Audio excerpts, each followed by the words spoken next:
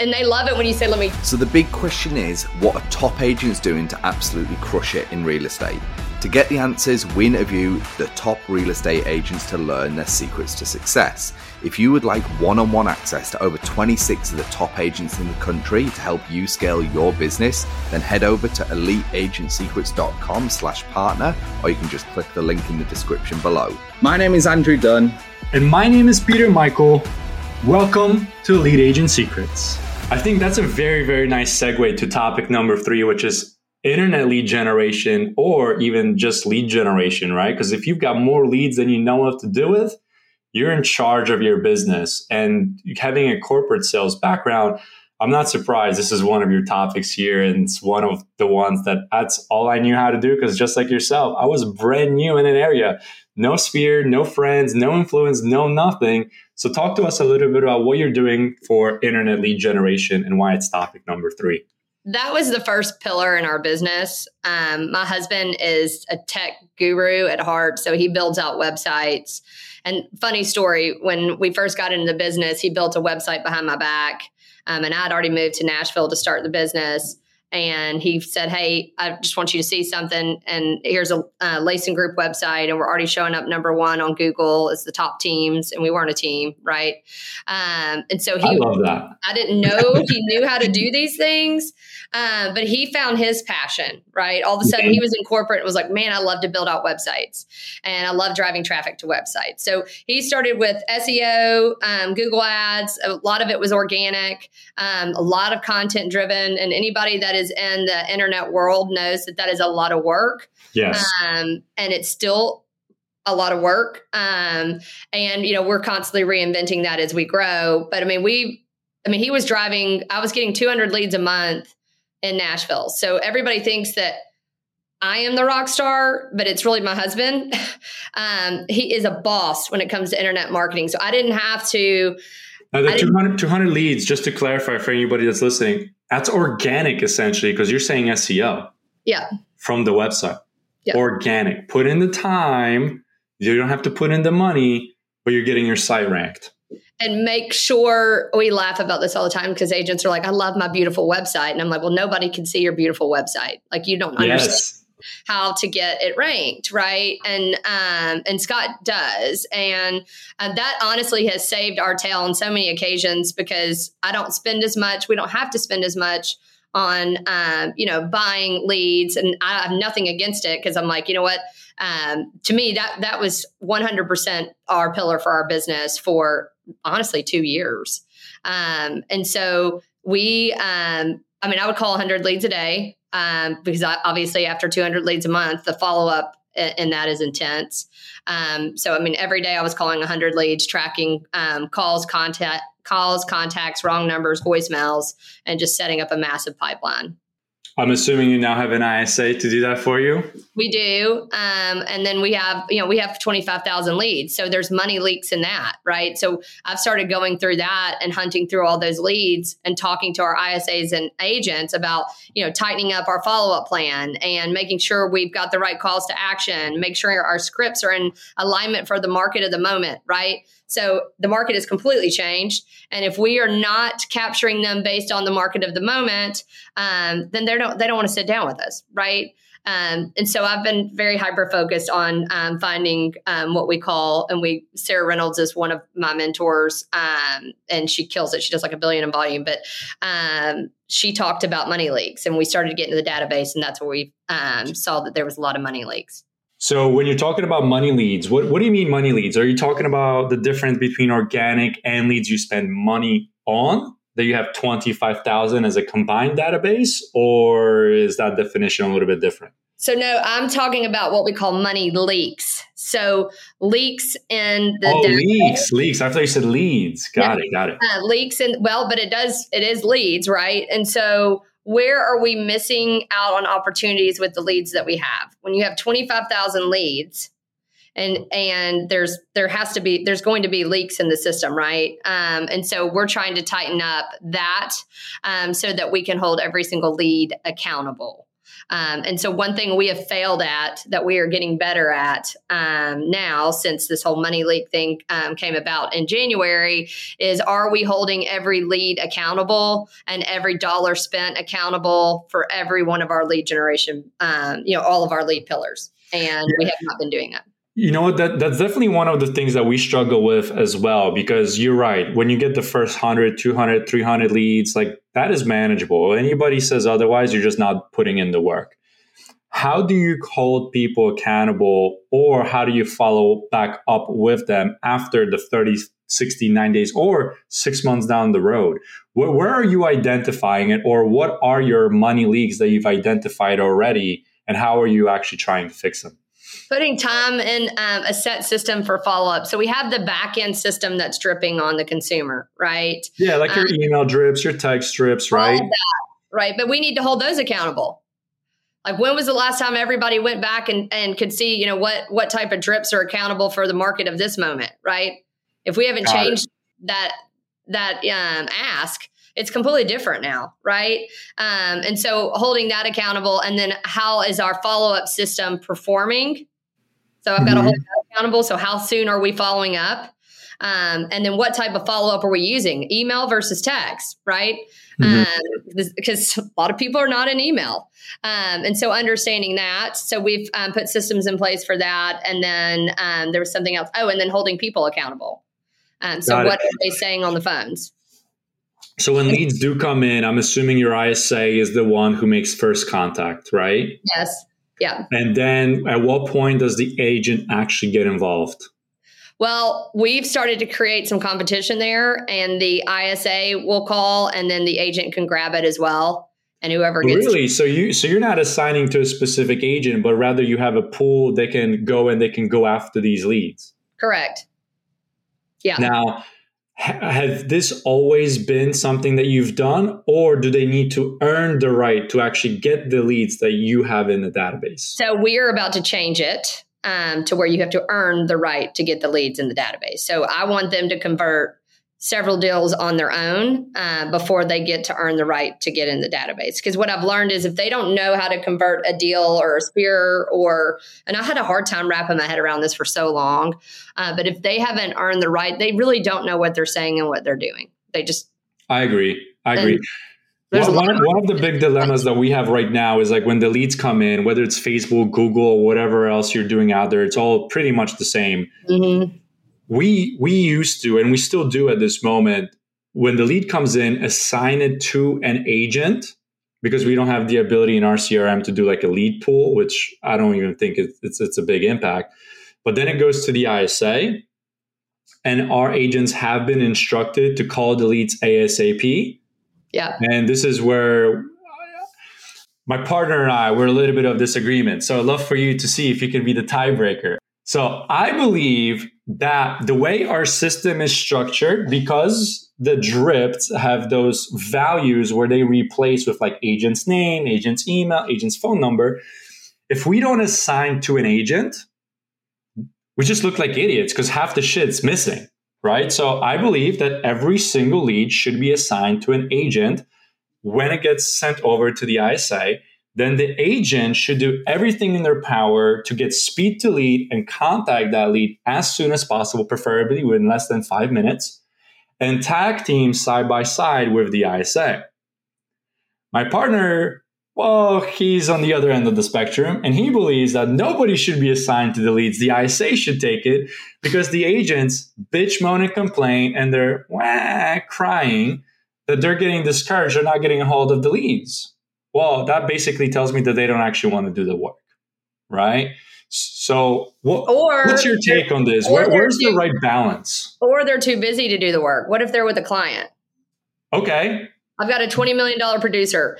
She's slammed, right? And so... Okay, let me give you a little bit of perspective. This is not coming from a $20 million producer, okay? This is coming from somebody who is probably closer in that 3 to 5 million, no more than 7 type of production, right? Mm-hmm. This is not someone who is in meetings all day, every day. But, they're just kind of getting going, getting moving. Let's put it this way. It's an equivalent of a new agent. Yeah. Yeah. So, and we used to do it the way that you were referring to. Like it would go straight to the agent and it was speed to lead. But again, I was trying to create that real estate utopia and also not have the money leak situation. And what I found was the ISAs are on, 24 hours a day. And if they are incentivized to convert that lead, they are hustling pretty hard to make sure that happens. Right. Yeah. And we have the same thing. We have an incentive-based pay for the ISAs.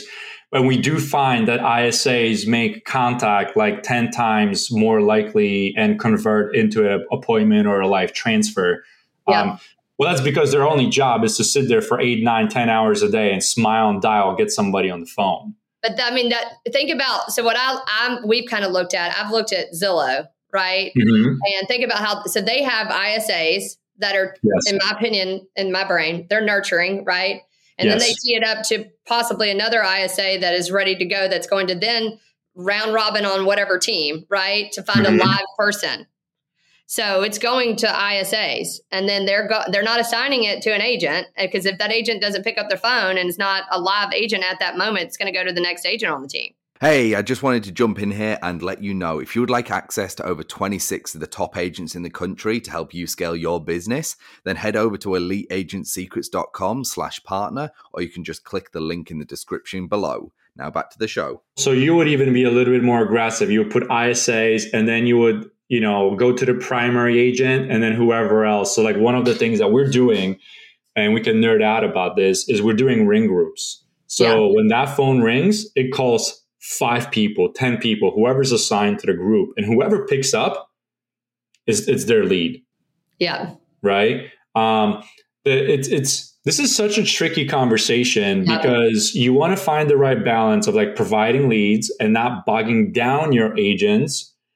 And at the same time, you want to make sure you don't have your money leaks where every single lead is being worked. And that's why we do have the ISAs, because we notice they can't do everything, but the TAC team would be an additional thing. So even though they're not, quote unquote, required to call, if they can get a hold of the lead, now they just shorten the sales process. Yeah. Because now that person's talking to leads. So the 2-3 hours that you're requiring, I think that's the component that we're missing. Yeah. Where we're not requiring them to be ass in chair, working leads or their database or whatever it is.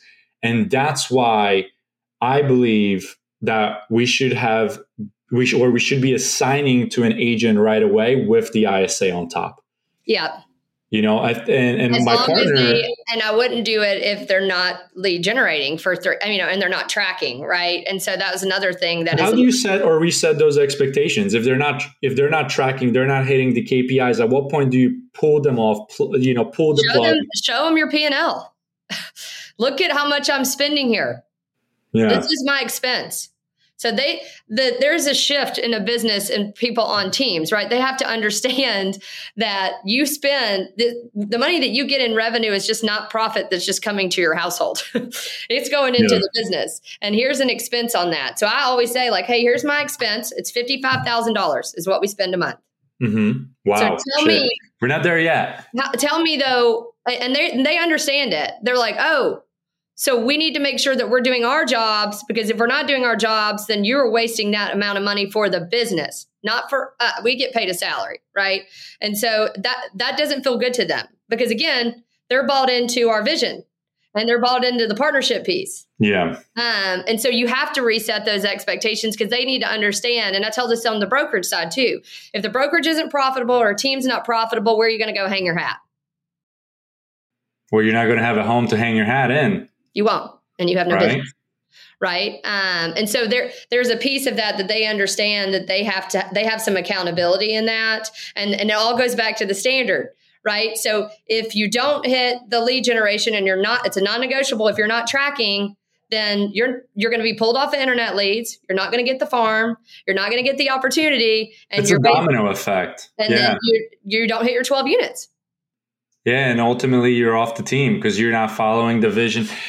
And the important distinction here, Sarah, is that you're not running a group, you're running a structured team with a set of expectations that are clear and concise. And if somebody's not on board, well, they're not part of the team because it's not a conducive environment. And I think that was the biggest struggle. It's like, well, why am I running this clusterfuck of whatever this is?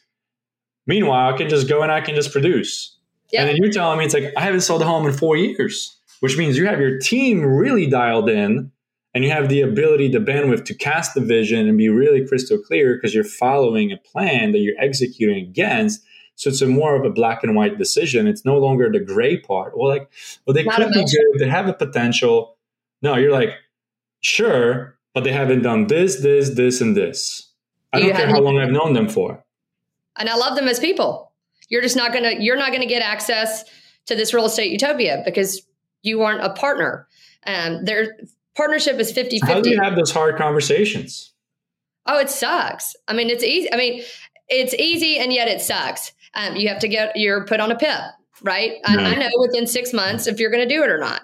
And so I'm sitting there, what are you going to do to accelerate at 6 months to make this happen? And if in 9 months, I mean, I just had to have this conversation and yet it's not emotional for me. I love you as a person. I hope the world is great to you and I'm always here for you. You're running a business at the end of the day. That's why it's not emotional, right? When I don't take care of the rest of the team as a leader, my job is to take care of the whole organization and not one person. And sometimes that requires hard conversations. Yeah, I agree. To just spin it back into internet leads, I think it's just like one of those things that yes, you can provide it for your team. No, you don't have to. But are you also seeing that the internet leads versus regular leads convert at a different percentage? Are you seeing one source perform better or agents perform better with? Because we touched on Zillow. I'm assuming you do some Instagram, some Facebook, some Google PPC. Pay-per-click is the one that typically for us that we have. Well, why do you think that is? I don't know. Probably because of Scott and what he knows how to do on Google. I mean, he's very hyper focused on Google pay-per-click. SEO takes a little bit longer. Facebook takes quite some time. So, I mean, he could give you a deeper dive into that, but usually the pay-per-click is what we see is working more effectively for us. And we have to spend more.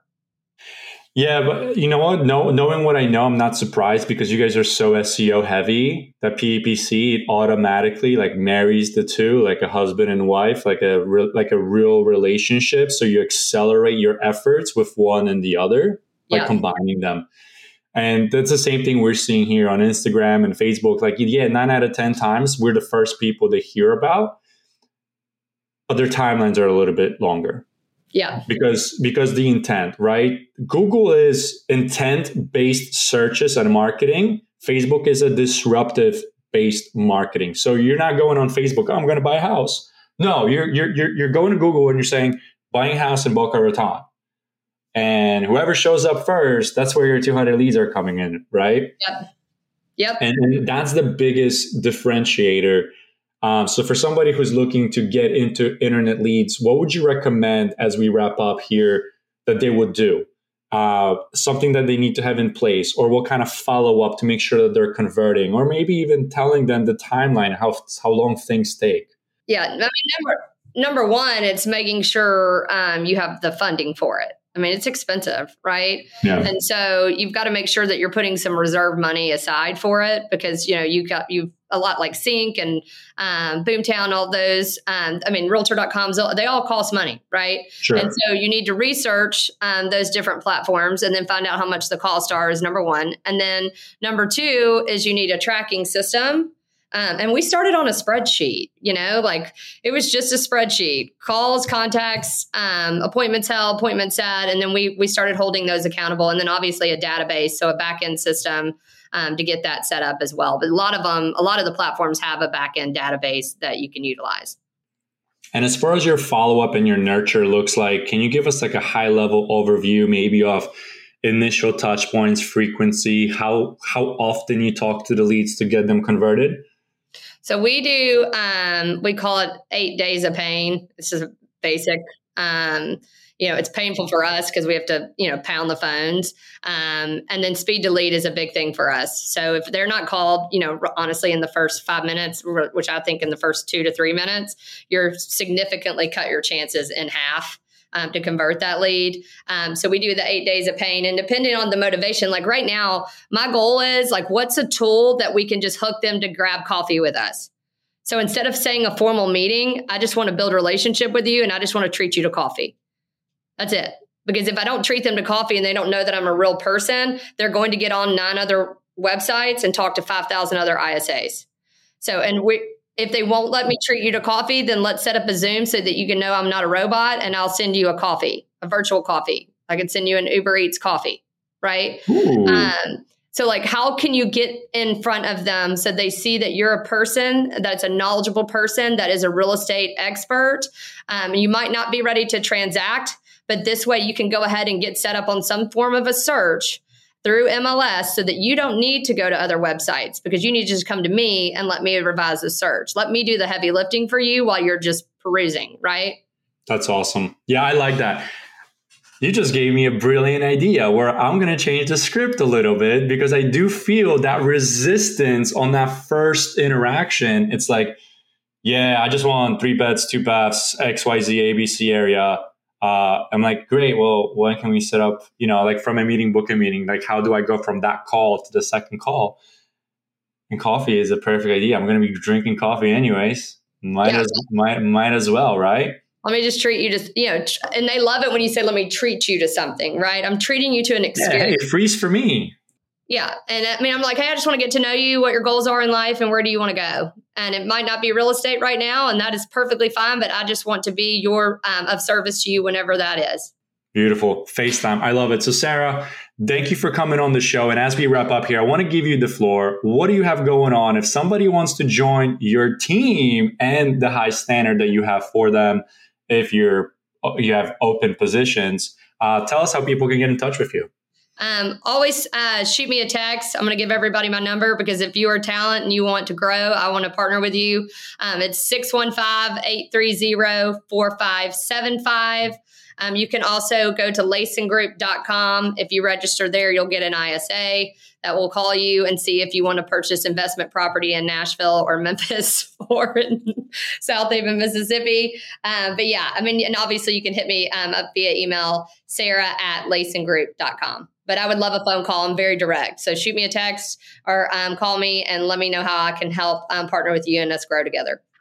I love it. And speaking about being direct, 3 random questions right at the top of your head, no thought given to it. Who are you learning from right now, or a book, podcast, or a person? So I am following 3 of the heavy hitters at Keller Williams. And Sarah Reynolds is a model for me. She Empower Home, and then Ben Kinney at Place. We're studying his model, and then Livian as well. So I am actively studying models because that is where we want to go. And then podcast wise, we typically, honestly, if I'm going to be really honest, I typically do not listen to podcasts. I'm typically going to read or follow and study a model. I'm a studier. Like, I want to research and study successful businesses, and then I want to shadow that. I'm not surprised there. Question number 2 is, what is your goal for the next 12 months? 424 units is our goal, and we will expand into another market next year. And then we're rolling out a new platform come January 1st. 424, very specific number. So we're going to hold you accountable to it. And question number 3 is, what do you think is going to be stopping you from achieving that? Myself, but that won't ever happen. It is. It's just, we all get in our own way, and I have to have somebody that's holding myself accountable, right? My ego. Mm-hmm. And all of those things. So I have somebody that will redirect me. I have multiple people that redirect me. And I think one thing I asked one of my mentors, I was like, what did I suck at today? Like, I want to know where I suck. Because if I don't ask myself that on a consistent basis, I can't grow.